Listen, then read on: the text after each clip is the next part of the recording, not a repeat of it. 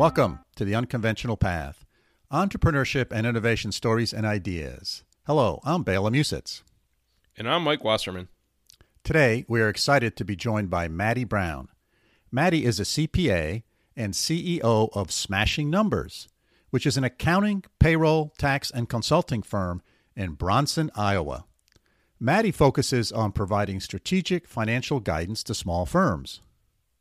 And Bela, this is great because we'll talk a little bit about accounting and kind of what she's doing in that world, and what she's doing is fantastic. But I think people are going to love her story about how she, late in her career, took a risk, bought a local accounting firm, and had this vision of helping a real underserved market of entrepreneurs that needed strategic guidance. And she's grown this from a smallish town in Iowa, and now she has clients coast to coast, kind of leveraging the power of social media and the internet to connect with this really clear focus target market that she's focusing on, and really transformed her life in the second half of her career to really have a lot of meaning. So a great story, I think, Bela. Let's get to it. Hello, listeners. Today I'm here with Maddie Brown. She runs a company that helps entrepreneurs and small business owners figure out the numbers that are actually going on in their business. And an often ignored, but a awfully important aspect of knowing what's going on in your business and knowing where the dollars are going to. So welcome to the show, Maddie. Thank you for having me. I appreciate it. Yeah, you're very welcome. So let me ask you a question. If you are at a social event and you get introduced to someone and they ask you, "Oh, Maddie, so nice to meet you. Can you tell me what you do?" How do you answer that question? I say we work with small businesses in the U.S. to help them make and keep more money. And when they do that, they're more profitable, they're happier, and they live the lives that they dream of, which is what they went into business for, was to live a life of freedom and peace. And a lot of people find that wrecked with stress and worry, and we help alleviate that stress and worry. Oh, very nice, very nice. So, how did you get into this business, Maddie?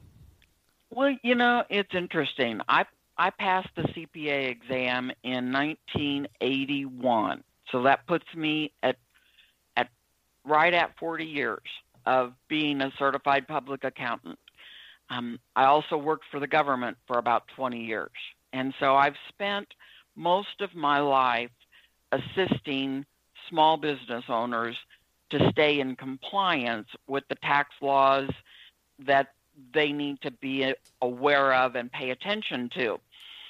And I love being of service to small businesses that are maybe not getting the kind of service that they need to get from their CPA and from their accountant. And so we're a little on the unusual side because we focus on consulting and helping people understand and make good business decisions. And I have a lot of my people that come to me will start out saying that they see their CPA once a year when they get their taxes done, and that's all they get. Well, that isn't going to help them run their business. That isn't going to help them decide how to invest and what to focus on. And your CPA should be a tool in your toolkit to help you be a better business person and make more money. Nothing wrong with that. But I talk to so many people that are underserved, and my mission is to get help to those small businesses so that they don't struggle and stress.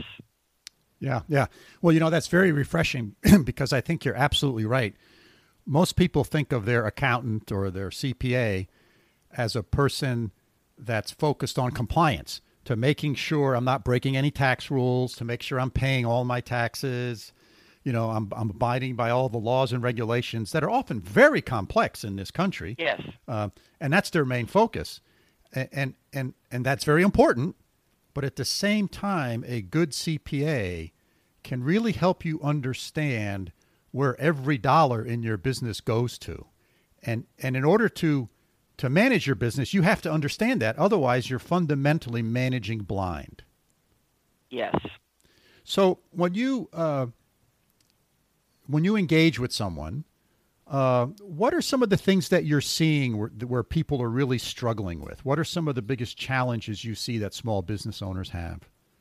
Well, one of the biggest struggles that small business owners have are cash flow. People are on a pattern of up and down and up and down, and they don't have a sustainable, viable business model to keep income coming in on a regular, recurring basis. And so you need that income to be stabilized.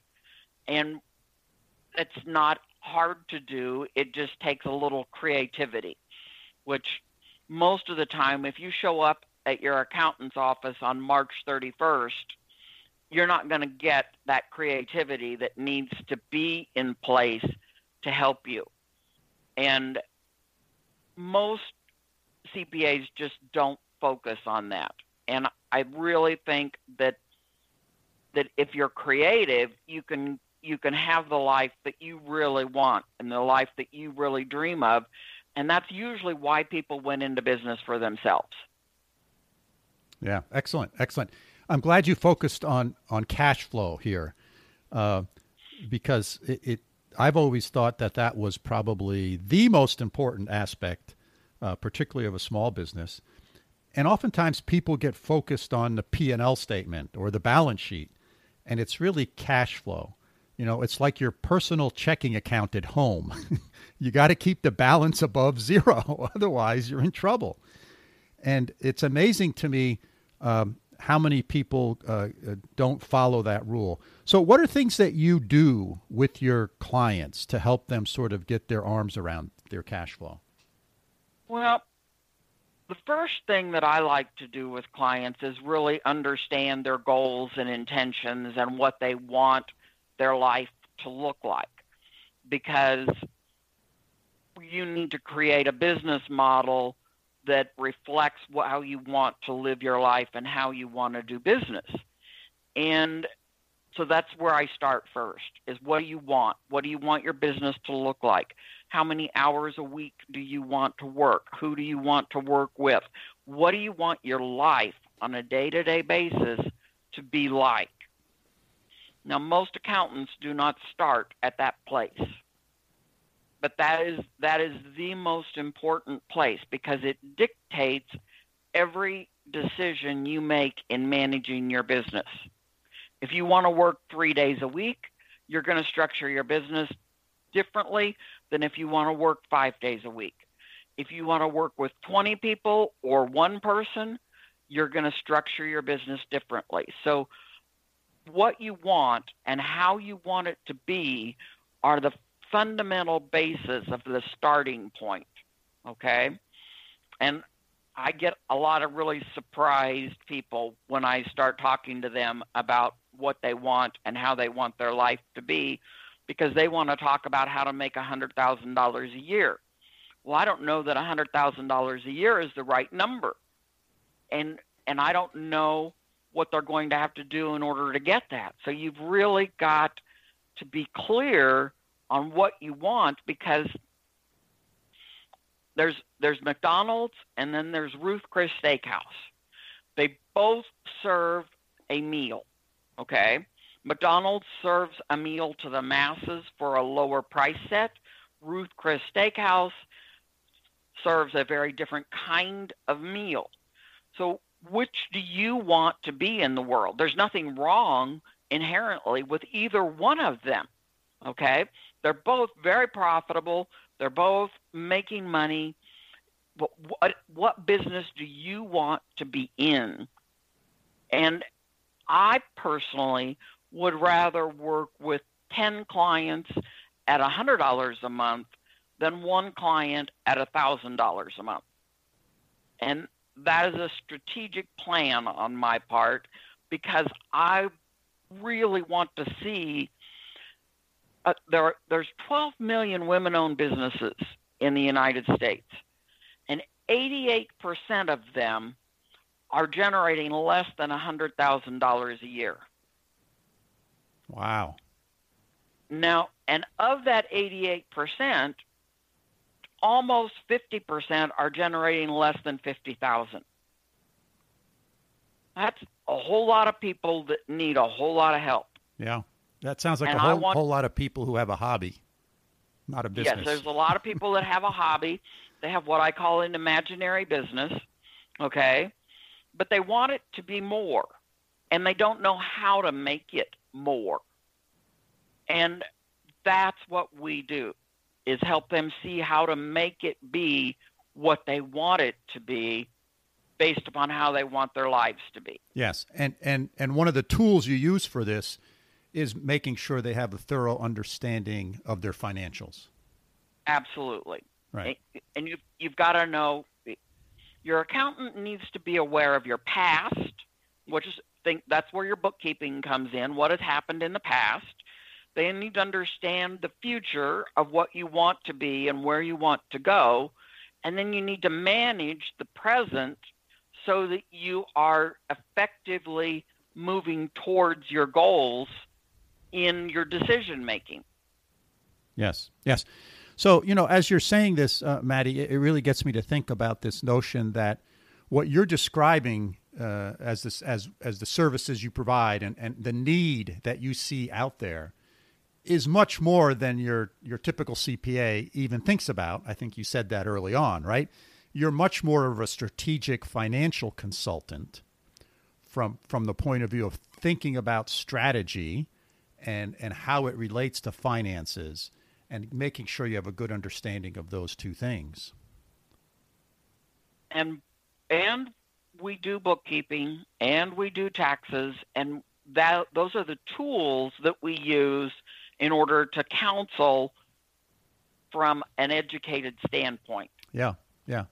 Now, Maddie, let's talk a little bit about your entrepreneurial journey. So you said you worked, for the government for a while, et cetera. So what made you decide to hang up your own shingle, so to speak, and start your own business? I had wanted to have my own business since the mid-'80s. And I had a lot of stories that I told myself about why I couldn't do that. I worked in public accounting for 12 years, and then I worked at the Iowa Department of Revenue, and I found myself routinely saying that when I turned 55, I was going to open my own practice and I was going to get out of government. And then when I turned 50, it all of a sudden hit me, and I said, what am I waiting for?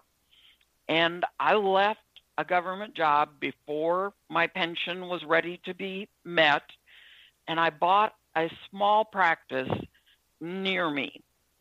And I can honestly say that I love what I do, and it makes a difference in people's lives. And I've developed the practice to be of service to this group of people because they are who I want to help. We have a lot of coaches and entrepreneurs and online businesses, a lot of sole proprietorships, small businesses that really need the help. And that's my target. Yeah. So, there's a lot of people I've talked to in my life who dream about having their own business, right? Just like you are working in a big company or a medium-sized company, whatever, and they dream, okay, when I get to this point, I'm going to start my own business. Or, then that point comes and go, well, not right now, maybe in 5 more years. What was the trigger that made you at the age 50 of actually doing it, actually saying, okay, I'm resigning from my job and I'm actually going to do this entrepreneurial adventure for myself? Well, it's interesting because I talked to the seller of this practice in 2009, and I decided I couldn't do it. I couldn't walk away from my government job. I declined to make the purchase. And 6 months later, I was at lunch with a friend of mine, and I'm still talking about this practice. And it's like, if you've got a recurring theme going on, it's time to pay attention to it. And I started looking at it, and I started from the premise of what if I did this. And a very good friend of mine asked me, would I regret it if I didn't do it? And that really was the turning point, okay? Because I realized that if I didn't follow the lead, if I didn't take the opportunity, I was going to regret it for the rest of my life. Yeah. So was there something in particular about this specific business that said, this is the one I want to acquire? This is the one that I want to run? Or did you think about, starting your own, starting from a blank sheet of paper? It's much, I had thought about starting my own. And if you have at least a baseline of clients that supports you through the year, then you can guide and you can make changes, and you can, over the last 10 years, we've shifted a lot of our client base. But it was really made you feel more secure and safer to have that base in place so that you didn't have to recreate the wheel. Yeah, good. Because lots of times people don't think about that. So I think what you did was very wise. Lots of times people do not think about, jeepers, here's what I want to start. And by acquiring another business, you also have one less competitor to deal with. Right? So, yep. So you're helping yourself in more than one way, and you can sort of hit the ground running, and you can reshape it. It doesn't need to be ideal. It doesn't need to be exactly what you want, but it sort of gives you the opportunity to sort of not have to worry about, okay, what phone system am I going to have? Not having to worry about buying furniture for the office, not having to worry about all those things you have to do to start a business and spend a lot of money on that do not increase the value of your business one iota on day one, right? The office furniture and the phone system and the computers and, the lease on the building, et cetera, none of that makes your business any valuable. It's the clients that make the business valuable.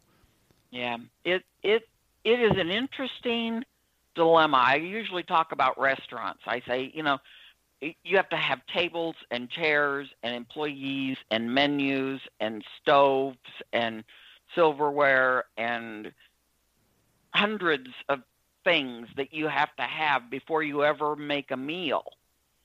And people think in this day and age that they can just bootstrap a business and not make any investment. And if there's one thing that I see that is a real detriment, if you are thinking of going into business, then this is the most important time to have a real sustainable business model that is going to support you in the life that you want to live. And I hate it when someone comes to me and tells me they've spent their entire retirement fund to start a new business, and it's too late to resuscitate the patient at that point. Whereas if you spend some time up front planning and making sure that you have a viable plan before you spend the money, then you can make smart choices. Yeah, excellent advice. So when you engage with a client, let's say I came to you, I have a business that's doing $2 million a year in annual sales, and, maybe I have relatively positive cash flow, or,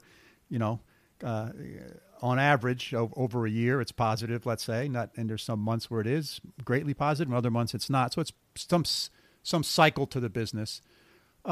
What are things that you would help me look at? What are things that you would help me you'd say, okay, look, Bela, here's the place where we're going to look at this thing first, and we're going to try to figure this out first. What would that be? Well, the first thing, I'm going to go backwards in our conversation. The first thing I need to know is what your goals are. Yeah. What is the intention? What is the purpose? Yeah. Let's what say are your let's goals? say I want to in the next 4 years I want to double sales. Why? Right? Because my next question is going to be why. okay, a great question, and that's a really important question a lot of people don't ask. So I would say because if I can get this business to $4 or $5 million in annual sales, then I can sell it. Then I know there's a market for my business, and my ultimate goal is to exit from this business in 5 to 6 years. Okay, so what can you do now to move the needle? Wow, this is where you come in. Well, so I can hire more salespeople, right? That'd be one. I could expand my geographic territory. I could introduce another product line. I could. What am I making? So my question is always going to come back to why. Yeah. And what you want it for, and you have to think about if you spend some time in fantasy land, dreaming out your entire day. What time do you get up in the morning? Do you drink coffee? Do you drink orange juice? Do you make eggs? Do you get up at 10? Do you get up at 6? And you outline a perfect day, an ideal day, and then make your business fit within that day. And that is the most fundamental thing you can do to be happy. Because I know people that are making $50,000 a year that have financial freedom. And I know people making $1 million a year that don't have financial freedom. And it's a question of priorities and decisions and choices. And I tell people that the problems don't go away by making $1 million or $2 million. They just get amplified. They just add zeros to the numbers. And when they add zeros to the numbers, it's even more stressful because now instead of $1,000, we're talking about $10,000. But the issue, the core issues and what you want have to be first and foremost in the world. Okay. So I want to sell this business in 4 to 6 years, right? And I know in order to sell it, to have a market for the business, I need to double its sales. Mm-hmm. Right. So those are my goals. Right. Okay. Those are my goals. So there's only two. Are you there? Yep, I'm still here. Oh, my screen just went blank. It just scared me. Nope. Okay. There's only two ways to generate revenue in this world. And that is to A, raise prices, or B, sell more of what you're selling. So the first step that I would say is if we want to make $1 million, we want another $83,333 a month. And in order to make $83,333 a month, we need to make, let's just do easy math, we need to make $20,000 a week. What are we going to do? How are we going to make $20,000 a week? How are we going to work 100 hours? Are we going to work 30 hours? Who are you going to work with? Who are you going to talk to? What are you going to do in your business to generate that $20,000 a week? Is it doable? Is it achievable? Can you structure a business that meets that goal? Excellent. So one of the things that I'm concluding here in our conversation is that you take a very sort of pragmatic approach and you really drill down to the nitty gritty. I mean, just the questions you asked me, right? Okay, so if we got to increase sales by $1 million, that means so much a month. Well, that means so much a week. Well, how are we going to do that? What are we going to do? We're going to work more hours, right? So it's this real sort of drilling down to the core basic concepts of the business. And if we're going to do that, does that mean we need to keep the restaurant open more hours, or do we need to open another location, or whatever the business is, right? So I think oftentimes that's very helpful for a third party to help us sort through those questions, because as the entrepreneur, we're sometimes blinded by sort of what's going on in our life, right? We're dealing with other issues, and we're having challenges and sort of really getting to the basic things. There's a shiny object syndrome. Yes. People see shiny objects, and they get distracted, and they lose perspective of their vision. And we have to deal with the past and what happened in the past, but that vision for the future, there's nothing more important than that. Yeah, very nice. Very nice. Hey, Maddie, you've been a great guest. I really appreciate you taking time to be a guest on the show today. And Thank I will you say, for having me. Yeah, sure. And I will say, I looked at your website, and there's a lot of great information on your website, and it's smashingnumbers.com. Correct. And it's a great place for people to go to sort of get a lot of good information. I think you have a newsletter that people can sign up for, et cetera. So I will make sure that information's in the show notes for folks. But I didn't mean to cut you off there. Go ahead. That's okay. I have a 25 tips that I recommend people download for just basic overview of things you need to have to be financially fit in your business. Yeah, that's great. And remind me, Maddie, where you are geographically? We are in Northwest Iowa, but we have clients from New York to California to Florida.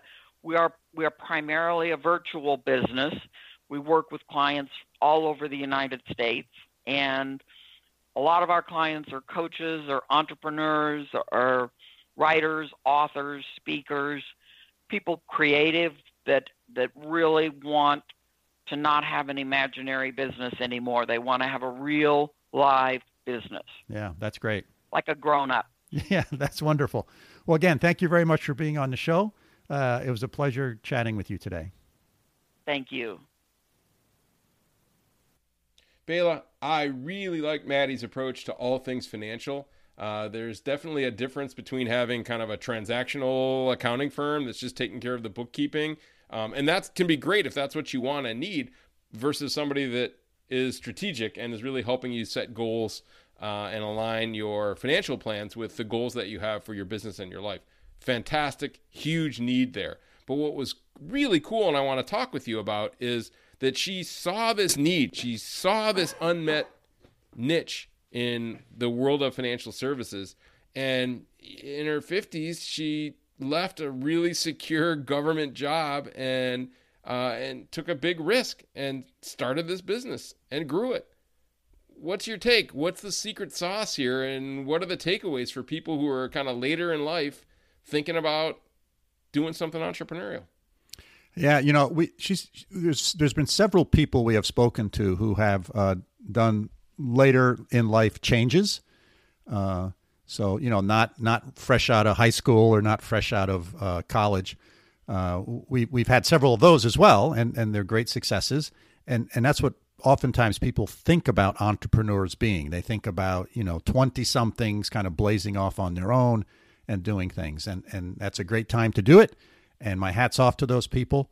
And I think there's another group of folks who are sort of their entrepreneurial genes mature later in life, right? They go out, they get some work experience, they see better ways of doing things, they get sort of more motivation. They're at a different point in their life where they can take some more risk, and they do that. And Maddie's one of those stories where she spent a fair number of years working, in government.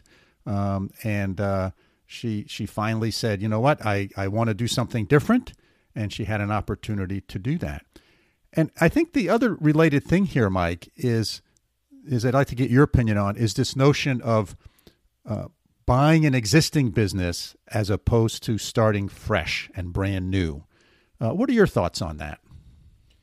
I love it. And, we've talked to several guests about franchising, right? And how franchising is one way to reduce some of the risk of being an entrepreneur, because you're kind of buying into this system, but you're giving up some of your creativity, right? But it kind of lets you hit the ground running.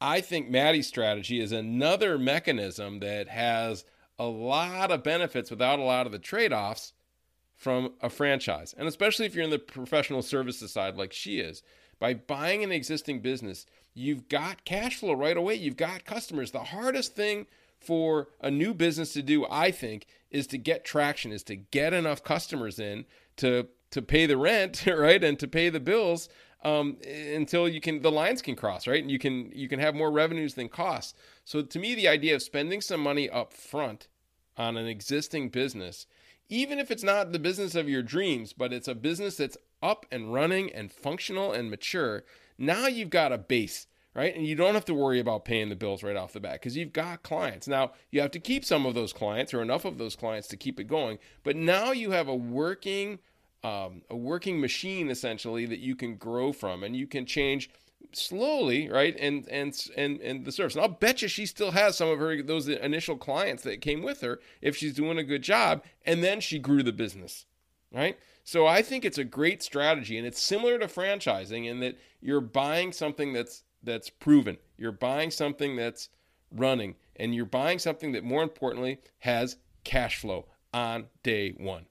That's what I think, Bela. What do you think? Yeah. I think buying an existing business is a great way to go. It gives you sort of the foundation and the base that then you can expand from and grow from. And Maddie has done a great job at that, right? If you think about most sort of accounting firms, they tend to be very regional, right? They tend to have customers, within an hour or two drive from where they're physically or geographically located. And Maddie has taken advantage of the internet and social media and technology and has had the ability to sort of expand her base all across the United States, which I think, has turned out really, really well for her. And it sort of differentiates her from all the other firms.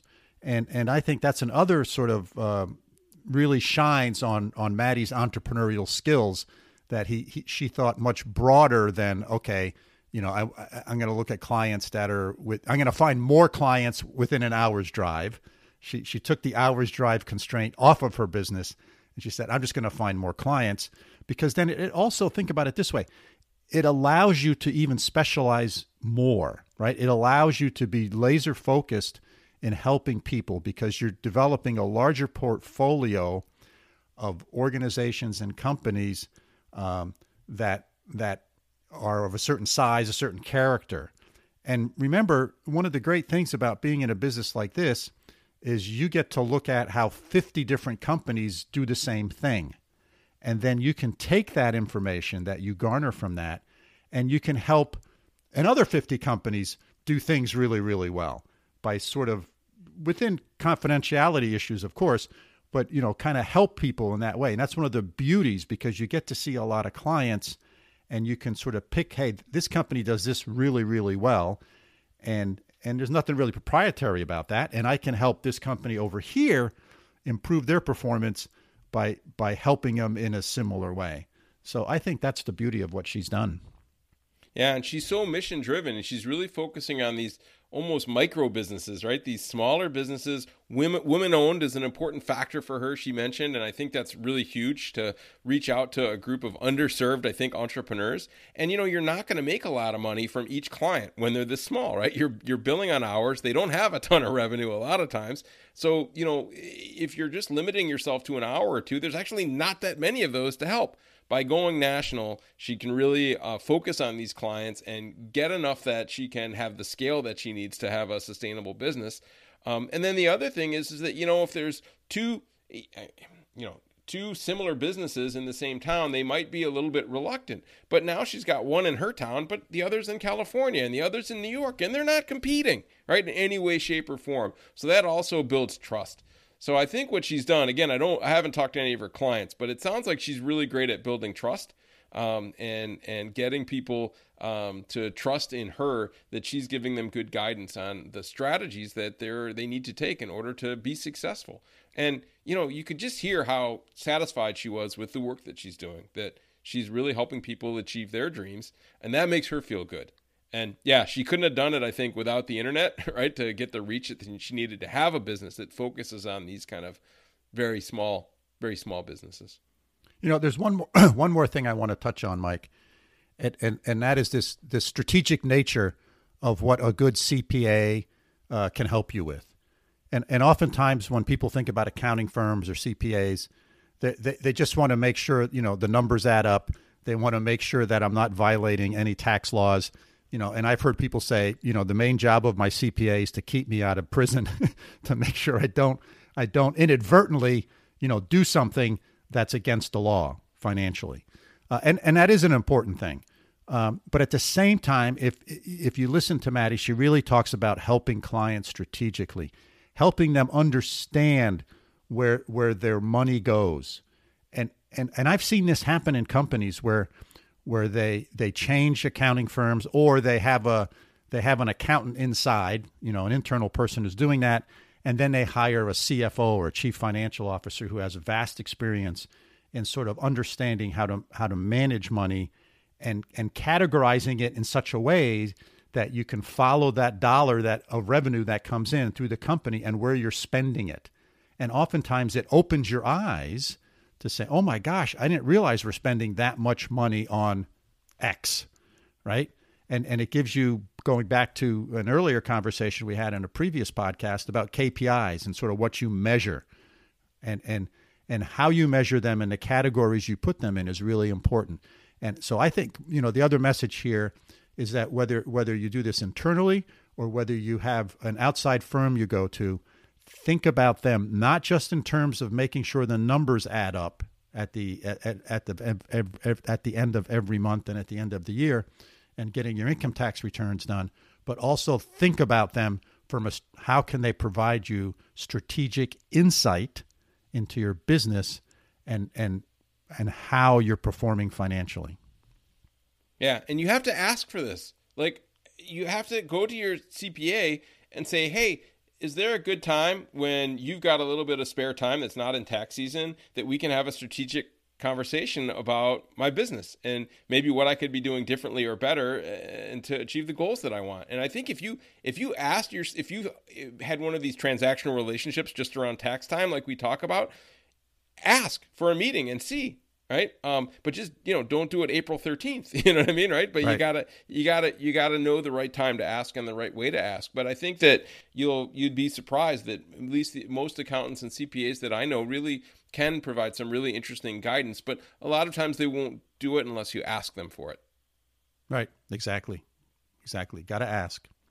Mm-hmm. Shall we wrap this one up, Mike? Yeah. Listeners, thanks for joining us again. We hope that you found the last 45 minutes interesting and thought-provoking. And if you have questions about what we talked about or comments, feedback, anything, feel free to get in touch with us. Our email is bela.and.mike@gmail.com. Hey, and if you like the podcast, tell your friends. If there's something that you'd like to see improved in the podcast, tell us. Hey, and if you have someone that you think should be on the show, reach out to us and let us know as well. So until next time, signing off from upstate New York. See you soon, Mike. Sounds great, Bela, from over here in Münster, Germany.